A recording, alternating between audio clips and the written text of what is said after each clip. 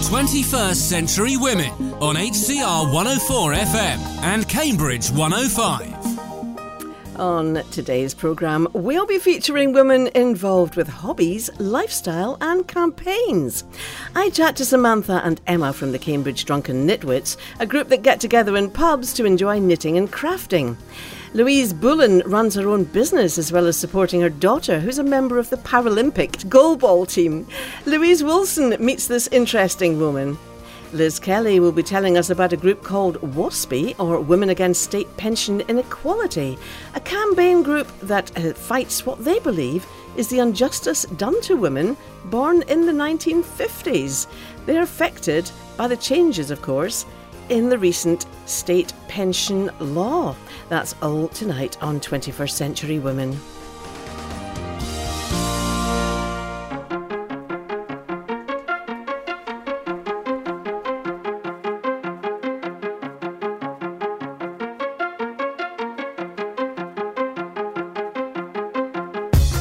My guest today is Jackie Bullen, a mother to 4 now grown-up children, businesswoman and owner of her own highly successful company and regular campaigner alongside her daughter for the rights of the blind and raising awareness of the challenges that they face every day. But let's start at the beginning, because Jackie actually went to Homerton College here in Cambridge. So tell us more about that. Yes, I went to Homerton to train to become a teacher, which I did, and spent some time teaching.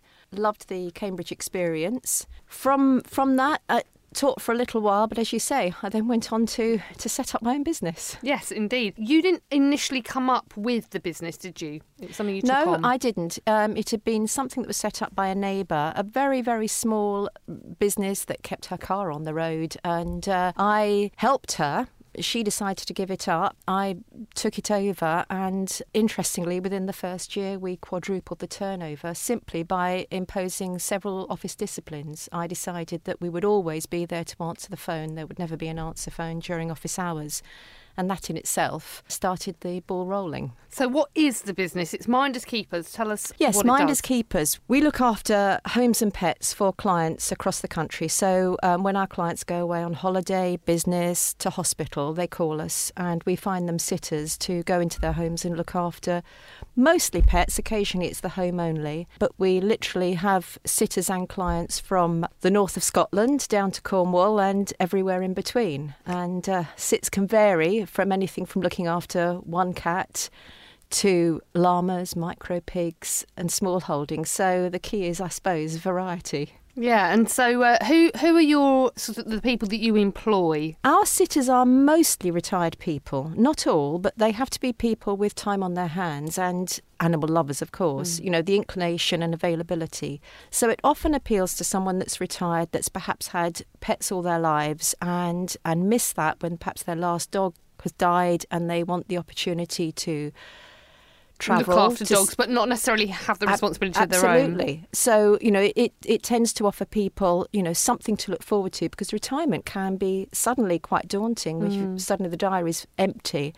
So people join us. Some will maybe only do 3 sits a year. Some will be doing it all year round. And of course, it can top up the retirement income. Yeah. And presumably the stretch by which they sit varies massively, doesn't it? It could be sort of 1 day or 2 days. And well, the shortest sits we do can be less than a day. That's not our bread and butter. That's not the usual, but occasionally we'll do that for clients. The longest we ever did was 2.5 years, and that was one that had some gaps. So the client went away on business, and they would come back perhaps for Christmas or a few weeks in the summer. But essentially, apart from that, we had sitters in their beautiful home for that long. And it gives people the opportunity as well, I guess, to see different parts of the country that they might otherwise not necessarily go to. Absolutely. I mean, most of the sitters will travel usually within a 50-mile radius of their home, but we listen to what the sitters want out of it. So if a sitter says, I'm particularly motivated to do rural sits, I really want to spend some time in London, I'd love to do a coastal sit, then if that comes in, and of course it's a reactive, not a proactive process, I can only offer them what I get, but I will try and match up what they're particularly looking for. And interestingly enough, actually, weren't you approached by ITV at some stage because it inspired a programme, didn't it? We actually had a programme on Channel 4 that followed 2 of our sitters around, which was very funny to watch because the sitters would pack up their car, including their little portable organ, go off to stay in a beautiful home somewhere and set up. And I think it compared different sorts of employment in retirement. And we were really pleased to see that the sitters that worked for us probably had the nicest job of the lot. Well, I think actually, just the idea would appeal to some people that you're kind of getting paid to go and live, essentially, in someone else's house, aren't you, really? Absolutely. Which is quite nice. I mean, it's not going to appeal to everyone. You've got to be someone that's flexible and perhaps, because it's a huge responsibility too. Yeah. And that sometimes will hit a sitter as they arrive in someone's home and they'll call me and say, goodness me, I hadn't thought this through properly. But I would say we're careful on who we recruit. We try to inform them as much as we possibly can. So by the time they do their first sit, they know what to expect. Moving on from the business, you also do a lot of campaigning. Your daughter, Georgina, is British Paralympian, in fact. She is, but yes. Her particular disability is blindness. And this is something that you've sort of taken on campaigning for alongside her. So tell us more about that. Absolutely. Georgina is an amazing person. She is registered blind. She has some sight, and that's one of the things that we find many, many people expect, that blindness is either no sight or you're either blind or you're not blind. And in fact, I think it's only 2% of people that are registered blind have no sight at all. I may have got the statistic wrong, but it's something of that order. Georgie doesn't appear visually impaired, and therefore throughout her schooling and into employment, she battles in that people don't make allowances, and the challenges for someone that's visually impaired are enormous.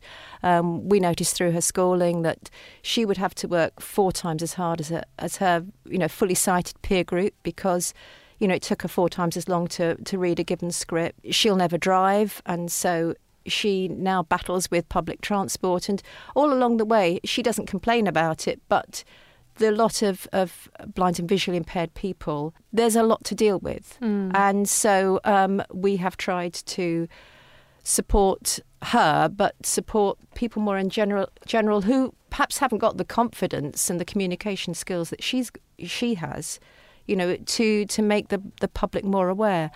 The 2012 Paralympics was huge in creating a more open-minded and appreciation of disabilities, but I have to say it's still concentrated hugely on the wheelchair, the amputee, and very, very something small, that you can see. Absolutely. Yeah.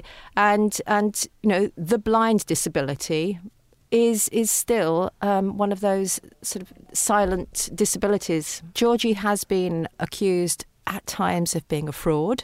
She's also been accused at times of being an imbecile. And actually, she can't see. She's neither of those things. And that's just what we have endured in our own family. But I'm aware of one of her friends who, again, doesn't appear visually impaired, but in fact only has 2% of sight, and she uses a guide dog, of being accused that she's stolen the guide dog. So we're very keen that the public become more aware that not everyone with a sight problem will appear so. But in many ways, in many respects, the fact that Georgina has this you've turned it to make something positive out of it, and you do a lot of campaigning now, not just for the blind, but also with goalball, which is the sport that she particularly partakes in. So. Yes. Well, goalball is a sport that very few people have ever heard of. It's an amazing game to watch because the participants all wear shades. They have to run around a volleyball-sized court with a very heavy ball, and they shoot and attack. I'm in awe of it, and it's an amazing sport to watch. Of course, I went to the Copper Box, and I don't think I've ever heard an audience scream the way they screamed, and it was because they had to be silent for a lot of the time. But unfortunately, it's one of the sports that has lost all their funding, and so we as parents, as supporters, are having to see our amazing athletes fund themselves to travel around the country, not get funding to attend tournaments, and despite being very, very capable and didn't they recently win the European? They won the European. We had to raise money to get them out to Korea. But has that had any effect on the Olympics now? Or? Sadly, no. They have no funding. So we're helping raise funds, raise awareness. We know that they're capable. of getting to the next Olympic cycle. Interestingly enough, though, this actually opened up the opportunity for you to run with the Olympic torch, didn't it? Yes. What did that feel like? That was amazing. It's still, as I talk about it, I get the sort of hairs come up on my arms and I still feel the shiver of the whole day. We all saw the Olympic torch go around the country. It was wonderful. The Paralympic torch went round in 24 hours, and I must say I stood in London on a cold, wet, rainy day, and I that's thought, unusual for Britain, isn't it?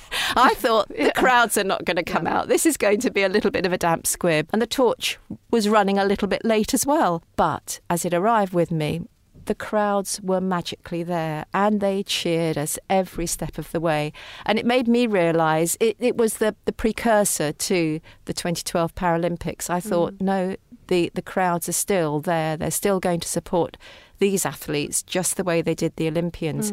And it was just amazing. Yeah, talking about raising the awareness, this slightly left field question. Do you watch The Last Leg? And what do you think they've done? Because actually it's carried on since 2012 and they still do their presenting. I think they have done more favours to disabled people than you can possibly imagine. We're no longer putting, the dear little souls in their box. They've got a sense of humour too, and some of the worst jokes I've heard about blind people come from blind people, and it allows that to come out. And I think if we're able to deal with disability in affectionate humour, not cruel humour, but affectionate humour, we all feel so much more comfortable about it. It becomes more normal. Absolutely. It's something that's kind of typically abnormal becomes normal, and it's okay to deal with. Well, Georgie in our household has had to endure 3 older brothers who give her absolutely no leeway whatsoever. And when she was much younger and she could no longer see our TV and we went out to buy a huge one, one of her older brothers said, "It's a shame you're not deaf too, because then we could have surround sound." And she copes with that, and that's what I see all the time in the goalball squad. There's a huge number of them that just give each other banter, and The Last Leg is just picking up on that.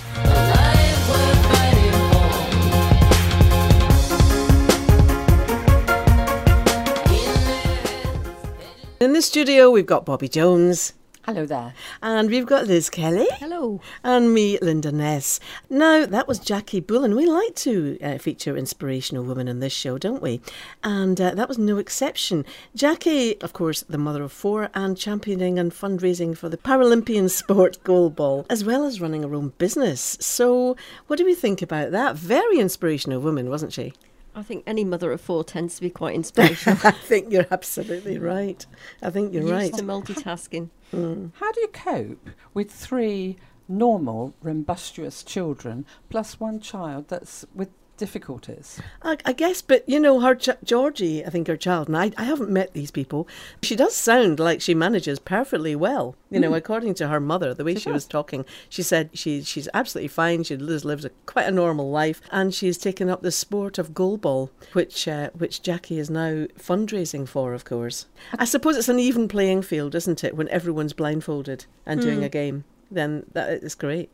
Do people get hurt? I don't know, possibly. Sounds dangerous. I didn't get to the bottom of how it all works. No, I'm not too sure, and I didn't mean to look... Sounds like Quidditch. Almost. I think, without the flying, hopefully. Yeah. But yeah, good on her, and running a business as well. The content she was talking about I thought was quite interesting, where you're going to stay in other people's houses. Is that something that you'd... I think it's a really good thing to do when you've retired. A friend of mine used to do it, either for dog sitting or to look after...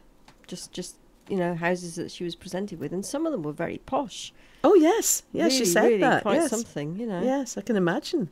I know I've got I live near people who've had people in sitting and looking after their house and their pets at the same time. It does sound like quite a fun thing to do. I think you end up going all over the place doing it. I wouldn't mind doing that at all. No, just the sort of thing for me. I don't think the husband would like it very much. But No. If you do it on your own, I think it could be quite spooky. Yes, I think it would be better doing know. it with somebody else. Do you think it's a thing that women would prefer doing rather than men then? Is that because we're nosy, Bobby, do you think? I would have thought so. You think? You think so? Yeah. So that's something that you would fancy taking up. Well, well, coming up in a little while, we're going to hear you having a bit of a whinge and a moan, aren't we, Liz? Well, You've got a bit. Yes, I do have a bit of a vested interest in it. Yeah. You do have a bit of a vested interest in that. It's the changes to the Pension Act. Yeah. So we've got that. Or acts. Or I think acts. there was more than one of them, but don't ask me about the dates or anything because I didn't swap that up. You don't whinge, do you? No. This is something that has actually got me wanting to march. Really? So you really are seriously quite annoyed about this? Yes, I did get that impression. So we'll be hearing what you've got to say on that very, very soon. No, I turned wrong, left your heart torn. Is that what devils do? This is 21st Century Women. Now, in 1995, the Conservative government's Pension Act changed the age at which women can receive the state pension to 65. Women Against State Pension Inequality, or WASPI, agrees that the women should retire at the same age as men, but doesn't agree with the way the changes have been implemented because they say there wasn't enough notice and many women born in the 1950s have been affected detrimentally. Our Liz Kelly here has a real bee in her bonnet about it. I'm Liz Kelly, and recently I turned 60.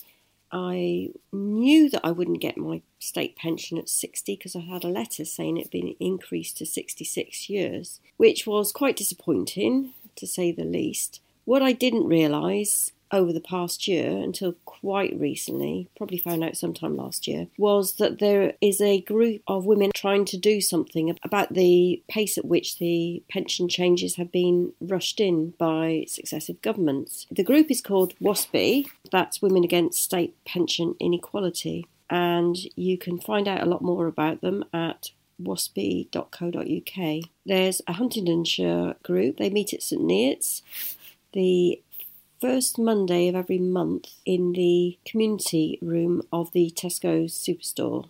And the group was kind of set up by two women. Their names are Heather Cook and Debbie Hawkes. You can find them on Facebook under Huntingdonshire WASPI Supporters Group. Heather Cook shares a lot of links from the WASPI National Group there. So they went on a march to London, to Westminster, on the 8th of March, and it was pretty well supported. The irony, of course, was that a lot of women couldn't attend because they were still working and they're not able to stop working because they don't have their pension. They were encouraged to send emails to their local MPs and also to the pension secretary and so on to explain their particular stories and also to highlight the fact that they would be there on the march if they could be. I was one of those women. About 5,000 WASPI supporters got together and made a lot of noise outside Parliament to demand an end to state pension inequality. There was an enormous presence on social media, including a Twitter thunderclap and Instagram pictures. They had a lot of speakers, different MPs who were actually supporting, and if you've listened to any of the debates in Parliament, because it has been taken to Parliament several times now, Mhairi Black is very, very eloquent on the topic. By joining the WASPI group, you are helping to support the legal action that's been taken to challenge the way that the pension change has been rushed in. For every year a pension change, so raising, say, from 60 to 61, there should be 10 years of preparation. This has not happened, of course. I've, along with a lot of women my age, have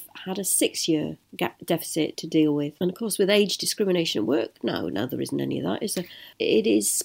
If you lose your job at this age, it's going to be very, very difficult to find another one. And then, of course, there's the fact that perhaps you're not well enough to work. Once you get over 60, not everybody's leading the lifestyle that we hear about with the baby boomer generation. So did you hear anything on TV about it? No, you didn't. It's absolutely shocking that so many women outside Parliament were making a noise, and all that was reported was that there was a noise, there was a demonstration in the background affecting audibility of what was being spoken about. It seems that the TV channels were actually ignoring the fact that there was actually some news on their doorstep. Of course, pension information, people don't really find it that interesting, and I can understand that it would become a little bit less newsworthy, and we wanted equality for women, so if we got it, why are we complaining? It is merely the fact that most of us have worked since the age of 18, if not 15, and we expected and were told that we would be retiring at 60, so to have to make another 6 years of provision, we're losing losing out on a lot of money. I think I saw something like £40,000 worth of money. But don't quote me on that. So what is the action that women can take? There are letters that need to be written, different stage letters that need to be sent to the government. And there's a lot of help on the waspy.co.uk website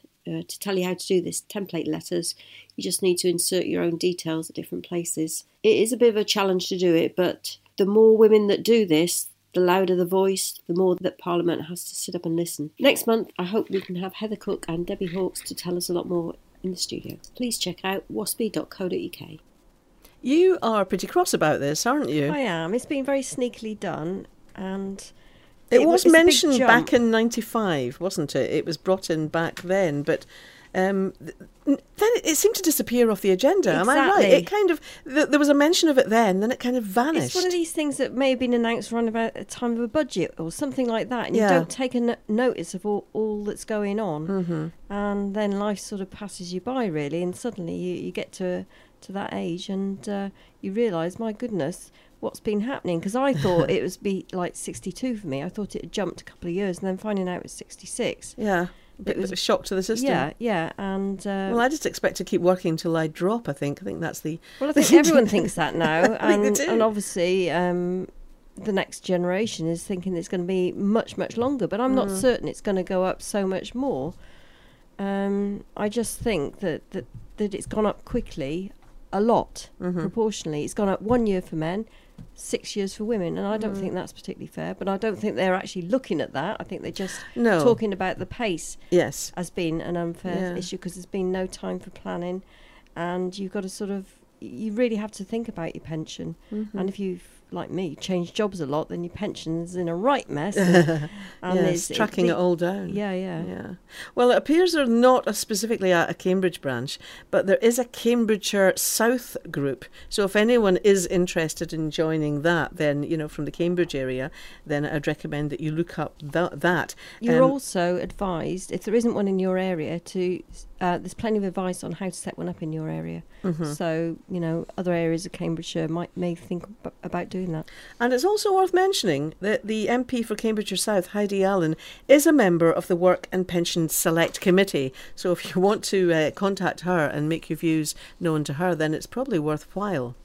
Now, moving on to our next item. New research has found that 80% of parents in the UK believe there's too much pressure on kids to live up to society's expectations, and they grow up too quickly. 79% said that this pressure is limiting children's ability to be themselves and discover passions and interests that make them happy. Broadcaster, author and mum of two, Cherry Healy, explains more to Bobby Jones. Remember the days of the old schoolyard? We used to laugh a lot. Oh, don't you remember the days of the old schoolyard? Cherry, do you think there's too much pressure on kids to live up to society's expectations? I do think there's a lot of pressure on kids to live up to society's expectations. I remember being little and slightly being really oblivious to what everyone else was doing. I think I didn't watch as much television. I remember there being about an hour of it on. Do you remember in the good old days, television didn't exist before 6 o'clock.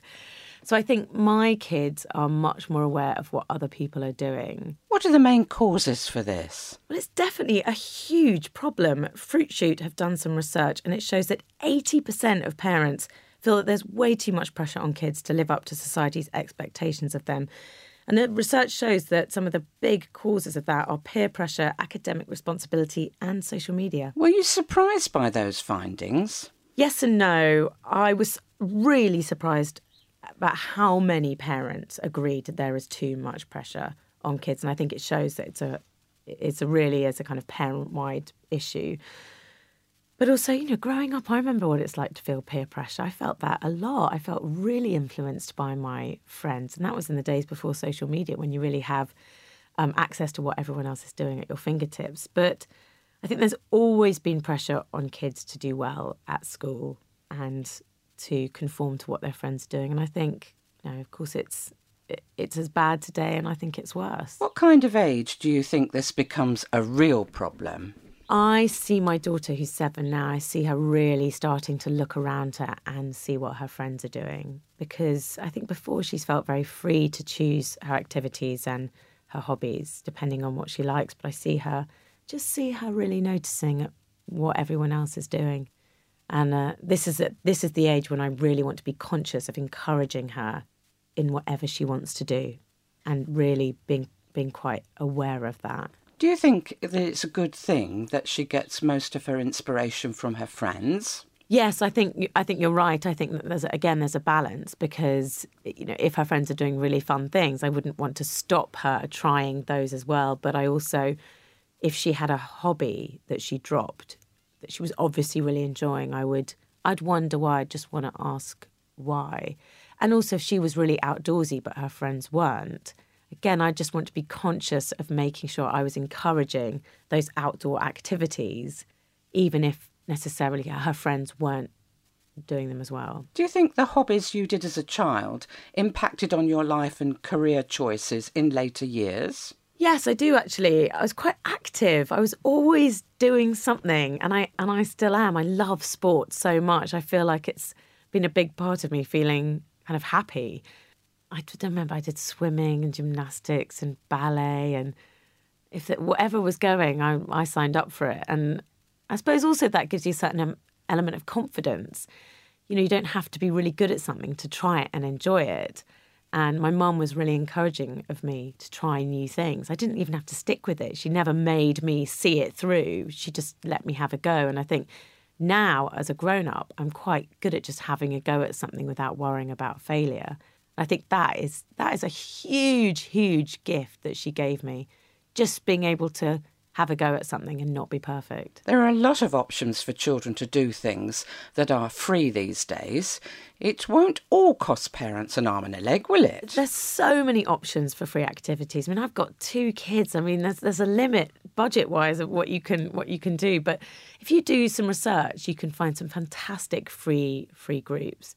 And I think especially in the school holidays, there's some really unusual, great activities. I mean, recently near me, there was some free wall climbing sessions, and so Coco went along to those. It was so fun.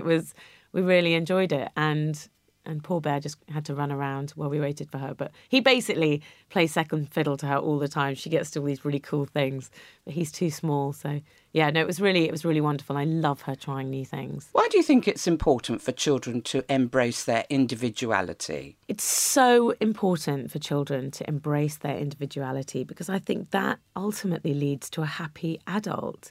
When you're a child, part of it is imagination and discovery, and through everything you do, whether it's at school or in playtime, you're working out who you are, your response to things, social situations and activity. Academic work is telling you who you are. And I think if kids aren't exposed to lots of different types of people and activities and culture, then I think they have less choice of who they are. As a mother of 2 yourself, do you find there's a lot of pressure from society on you to push your children in all areas? Absolutely. In some ways, it's you're damned if you do and you're damned if you don't. On one hand, you're pushed to do more. You've got to be super mum, and your children have got to be wearing fabulous clothes and be able to read Mandarin and do headstands. And on the other hand, there's also the criticism of doing too much. Oh, you know, our kid does activities every night of the week and they're never in. So I love the new wave of parenting, which is, look, you parent how you want to parent, okay? I'll respect you, know your children and yourself. And if you want to whop in an oven pizza because you're going to have more time doing drawing with your daughter, then great. Isn't that wonderful? Don't make yourself really stressed because you've spent all day sourcing Himalayan salt for your chickpea stew. Not that there's anything wrong with that, but, you know, pick your battles, be a great parent, be a happy parent. And I do think with activities, yes, a kid having exposure to lots of different activities is wonderful. But again, it's all about balance. It's so important for it to be child-led. So notice what your individual child is loving. If they're not that into sport, don't take them to football and rugby and hockey because you love sport. I think it's learning your child, spending time with your child, and being guided by them. Tell us about the It's My Thing campaign. I absolutely love Fruit Shoot's It's My Thing campaign. It really celebrates real kids doing what they're passionate about and champions self-expression and individuality. And I think in the modern age when so many people are comparing themselves to other, I think really celebrating uniqueness is wonderful. And I like that it's encouraging parents to be proud of their kids and share what their thing is. So no matter how crazy or unusual their kid's hobby or passion is, they can share it on a forum with other parents. What are some of the more interesting hobbies you have seen? So there's a fantastic advert that's going to be out on Saturday, and it shows this amazing girl who is essentially doing gymnastics on the back of a horse. I think it's called vaulting, but she is quite amazing. Yeah, so that's one to look out for. How do you think this is going to help children? I think this is going to be really great for children because if they feel that unconditional support from parents and people around them, I think they're going to feel more able to be creative and imaginative with what really excites them and what they find really fun. If they feel like their parents are disapproving of a certain activity, I think they're going to naturally move away from it, and that would be a shame. So I think if there's support for parents just to let their kids follow their thing, then I think everyone wins, parent and child. And where can we go for more information? For more information, you can go to the Fruit Shoot GB Facebook page, where you can go for inspiration for different activities and also share your child's thing, no matter how unusual it is. So whether it's making rocket ships out of lollipop sticks or gymnastics or swimming, you can share your video of what your kid's thing is, no matter how crazy or unusual. That was Cherry Healy talking to Bobby Jones about the It's My Thing campaign. Coming up soon, I'll be talking to 2 Cambridge Drunken Knitwits. Yes, really.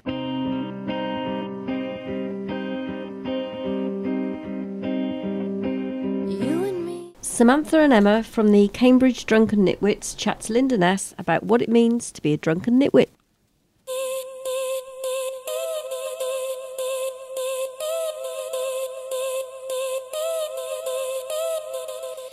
I spotted a group called the Cambridge Drunken Knitwits and immediately thought, I've got to meet these people. For the listeners' benefit, the word nitwit is spelt K-N-I-T. I'm joined by Samantha Richer and Emma Etteridge, who are both drunken nitwits. Welcome to 21st Century Women, ladies. Hello, Linda. So, who are the drunken nitwits? Tell me. The Drunken Knitwits, first of all, I can't take credit for the name because it was started by a woman called Janie Messina in Oxford. And basically, the idea is that we meet in pubs once a week, a different pub every week, and we basically just kind of get together and knit and crochet and needlecraft and fibercraft and anything that's sort of portable and easy to do while you're chatting and drinking. Nothing complicated. No. And less complicated as the night gets on, I'm imagining. Yes, yeah. Anybody who brings along lace or beading or,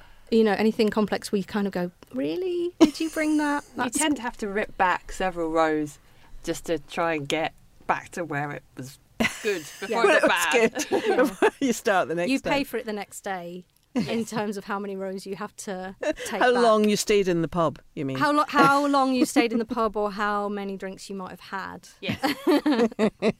And how many people would normally join you in your nitwittery? I was looking at the stats and I think we've got about 185 members in total, but in terms of active members it's more like 60, 70-ish who come regularly, but then that actually really translates to a regular kind of Thursday night or Saturday afternoon. 10 to 20 people, varying on the weather. And I think the most we've ever had is about 32. Yeah. And that's like height of summer and we're in a garden somewhere. And it was last minute. That's a memorable one. Yeah, it depends on the venue as well because I know our Saturday group always meet in the same place, the same cafe. Yes. And I think that limits the numbers a little bit because it's not as big. How do other people react to you? You're all sitting there looking like Victorian ladies, presumably.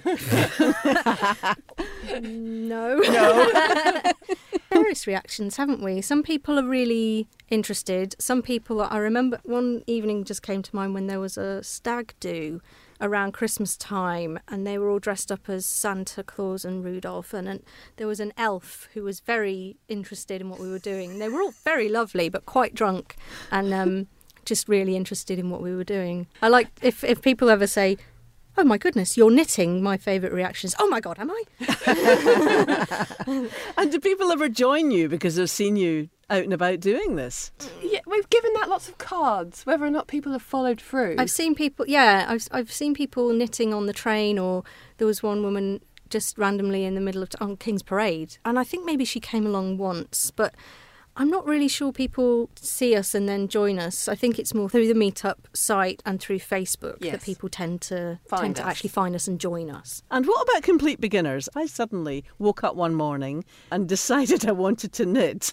Unlikely. But if that happened, could I just come along? Would you help me get started? Yeah, absolutely. We would, yeah. It would be a case of, like, do you know how to handle them? You might say you maybe go away and practice a little bit with some stuff. Yeah. But we do help. Yeah, we've had a few people sort of want to join us but be a bit hesitant because they don't actually know how to knit, and they've messaged us and said, is it okay for complete beginners? And what we tend to say is, yes, of course it's okay, but we would recommend, because you are coming along to a pub and your attention is going to be divided, it is a skill that you need to kind of pay attention to learn. So what I always say is absolutely come along to the pub, but first of all, get yourself a set of needles and some cheap yarn, sit down in front of a YouTube video and have a go at a few stitches. Of course, with YouTube these days, you've got the kind of granny help at hand, haven't you? Yeah. There's so many books out there, stitch books and pattern books. They give instructions on how to knit and how to crochet. I want to big up crochet because people forget that it exists. Yes. We call it the dark art. We but do. But it's brilliant. But there's a real difference between looking at even if it's a very good diagram on a page and having somebody there with you, showing you, and you know, I know it's not a real person, but a YouTube video, you can pause it, you can rewind it, you can make really, really good use of it. And what kind of things do people make? All sorts. Dog jackets. Booties. Little dog outfits. Babies. Boob hats. Oh, we had boob hats. It was someone had a baby and we made boob hats. Hayley had a little girl, and for the baby shower I made a boob hat, one for her and one for the baby. There's a bit of a thing, because we are mostly women, and a good number of us have kids. I think, you know, there's been a few who've, well, I'm thinking Hayley had her pregnancy throughout, you know, coming to the group. And there is a thing of, you know, feminism and breastfeeding in public should be okay. And so there was a whole joke about making the boob hats as a reaction to people not liking babies breastfeeding in public. And do men join as well? You said we're mostly women. You're not all women? We are the vast majority women, Yes. but we do have several male members. We do. Please don't tell me they're really, really good and knitting the socks off you all. I know a particular man who is ridiculous. He learnt to knit about 4 months ago, and every week I see him and he's learnt a new stitch pattern or a new skill. What I tend to find with the men who join is they think about knitting in a slightly different way, I think, in that they see it as an engineering construction of something mathematical and something very practical like that, whereas I think a lot of women, they're mainly thinking about who it's for and what colour. Oh, that's really interesting. So they've just got a different approach to it completely. Yes. Which might, for some garments, presumably work out really, really well. Yes, absolutely. Yeah, I know one guy we have at the moment has been working on a scarf since he probably joined several months ago, and he's worked it all out himself, this pattern, and it's looking wonderful and it's quite intricate, and he's realised he's not happy with it and he's going to frog it. Oh, is he not? Oh no, he's going to frog it. He's going to what? Frog it. Frog that means it? to pull it, just rip to it back. take it off the needles and pull it apart. Is that the technical term for it? Frog it? Yeah. Because you rip it back and rip it. Rip it. Rip it. We don't make these terms. Yeah. What are you making is an incredibly potent question. It's like when you first meet someone, you say, well, what do you do? They can tell you what their job is, but it doesn't say a lot about them. But if you say, what are you making? They'll tell you, it's made out of this, I'm using this technique, it's for this person, oh yeah, this is my relationship with that person, this is what they mean to me in my life, this is how I learned to knit. And it just sparks this whole story. Yes. And you can quite quickly get down to kind of deep and meaningful things. It's like, I'm making this for this reason because this person has this thing, or I haven't had the time to do stuff for myself, so I'm making this wonderfully expensive thing for me because... I have found that a fair bit. I know I'm what you might call a selfish knitter. I don't knit a lot for other people, and I've found quite a few members who are going, no, this is for me. I've spent years knitting for other people and they don't appreciate it. This is for me. Is it quite an expensive hobby? There's that old joke of you're looking around a shop and you see a knitted jumper and you go, no, I'm not spending £25 on a jumper. I could knit it myself, and then you end up spending about £100 on You're materials. lucky if you get a jumper for £25, exactly. actually. But that said, I think, the yarn that you use to make a jumper is more expensive than what you would pay for a ready-made jumper. But that jumper's been made in a factory, and you're not going to get a hand-knit jumper with that. It sounds like fun. I'm assuming that you do have great fun when you're doing these meetups. Yes, absolutely, we do. It's fantastic. The conversations run the gambit from everything. We like to talk about the traffic in Cambridge. That's one of our favourite topics. Cycling And cyclists. Parking, potholes. Pubs come up a bit. Pubs, yeah, and all the way to politics. Personal philosophies, politics, life and death. And everything in between, really. And I suppose while your hands are busy, your tongue can get quite loose as well. Absolutely. Yes. Some people come along and they don't, they might not say very much. They just sit there and knit. I sometimes worry and think, are they getting much out of it? But they come along, they come back again, and they obviously do. That it's just being with people and being in company and listening and soaking it all in. Yeah. And lots of people see each other outside of the group. They form friendships, and I have to say, it's going to sound a bit cheesy again, but a couple of years ago, one of our members, Hayley, I mentioned her earlier, works down at the Maggie Wallace Centre, and she's an art therapist, and she gets the patients there to knit squares, and she had loads of them. And she said, I've got tons and I don't know what to do with them. So we put them together into a blanket to raffle. It took us a couple of times. Mm-hmm. We all went round to her house on like a Sunday afternoon. And it was through the summer, so it was nice and sunny, and we could sit in the garden. And we were sewing them together, and I just remember having this moment of just sheer calm and contentment of people just sitting around and working on something together, and it was just fantastic. And I think we lack that today in society generally, and I think there's huge value in it. Well, there's something nice about working together to make something. That sounds absolutely brilliant. So if anyone fancies joining you, how do they go about finding you? A lot of people find us on Facebook first, because there's no sort of commitment then, and that's a global thing. So you just search for the Drunken Knitwits. Cambridge Drunken Knitwits on Facebook, and we'll come up. Or you can also go on the meetup.com website and search for Cambridge Drunken Knitwits. It's got to be Cambridge. It's a national thing, is it, this? International. International, yes, really? We've gone the global. Really? Yeah. So it started out the Oxford Drunken Knitwits, and then a friend of Janie's, because she's American, came to visit her, and she loved it so much that she went home to Boston, Massachusetts, and started the Boston Drunken Knitwits. And then I left. I came back to Cambridge and started the Cambridge Drunken Knitwits. There's no stopping you. There's no stopping us. And, if anybody moves to a different place, far away, just start up a group. Yeah. That sounds absolutely brilliant. So if you do fancy getting your knitting needles out again, then I would fully recommend that you look up the Drunken Knitwits and go along and join them. That was Samantha and Emma from the Drunken Knitwits talking to Linda Ness for 21st Century Women. The music was Ellie Goulding, Anything Could Happen. So what do you think about knitting then, ladies? I'm absolutely hopeless, I'm afraid. Handless. I was never any good at knitting. I did get my badge at Brownies, but I cheated. You cheated? How could you cheat at knitting? I made a scarf, just garter stitch. That's the plain one. And it wasn't very long, so I put it between two legs of the bed overnight. To stretch it? Yeah. And they didn't spot that, Liz? Well, there were big holes in it.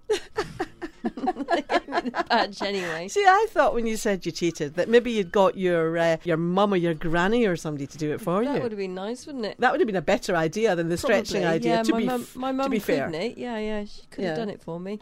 But then she was a brown owl, so I don't think she'd Oh, let me. see, she was actually the brown owl. Well, she wasn't my brown owl, but she might not. She might not. Do you think approve she had a of quiet word then? Do you think? Yeah. Well, they all stick together, these brown owls, don't they? Anyway, my knitting didn't improve much. It might have improved though if you'd gone into the pub. You see, this is I like the idea. It might like help the me knit idea a bit faster, perhaps, and and relax a bit more, so that I don't have to look at where I'm putting the needle all the time. That's what put me off knitting, is having to look for every stitch where to put the needle. I think that comes with practice, though, doesn't it? Because I've noticed, good knitters in my family, they don't even look down. No, they watch They the can telly watch the or telly, whatever. they can do other things, they just sit there clacking away, and the thing grows at a rate of knots. But I like the whole idea of getting together, all these people. That looks fun, yeah. I mean, I think I actually said to them off mic, it must have been like that years and years ago, about 100, 150 years ago, when women probably got together and just spent time, knitting and sewing. Well, you still see it. I remember in Cyprus, it wasn't knitting, it was embroidery. Or the dark art, as they called it, lace and things like that, and they'd all be sitting together just doing their work in the sunshine, and it looked really nice, enjoyable. No, it's lovely. I like the bit when she was saying about that she went into the garden and took her knitting out there into the sun and started knitting. What went through my mind was, well, surely if you take knitting out there, knitting is wool is nice and warm, and so is the sun. So don't you get sort of overheated when you try and do that? I couldn't. It depends how long it is. If it's draped over your knee, I suppose you would. Good luck to them. I think it's a great idea, this. And the Drunken Knitwits, what a great name. Across Cambridgeshire, 21st Century Women on Cambridge 105 and HCR 104 FM. So Easter's coming up, ladies. Have we any plans? I haven't got any plans for Easter. I don't know, though. I mean, traditionally one makes a cake, doesn't one? A simnel cake, I believe. Indeed, one does. And that's marzipan? Yeah, there's too much marzipan involved in the whole situation because I don't like marzipan. So, I'm afraid the marzipan thing would have to be replaced by something else. Yeah, I'm not very keen on the marzipan. What do you think, Does Liz? anyone actually I love like marzipan? Oh, Liz does. Okay. Yeah. You're the one. It's all my fault, yeah. Most people. I would make a simnel cake, yeah. You would make a simnel cake? Not necessarily. I might do, put it that way. I have been known to make simnel cakes. I like the decorations, the little chicks and things that you can put in the top. Yeah, or just the balls representing the apostles. Oh, yes. Yeah, which is a nice Eastery thing to do for some people, anyway. And Easter eggs. How do we stand on Easter eggs? The chocolatier, the better? Or do we go for the hard, a boiled egg approach, where we decorate it and then roll it along the ground? That sounds like fun. It does. I used to love that as a kid. Yeah, I used to do it a lot when we were kids.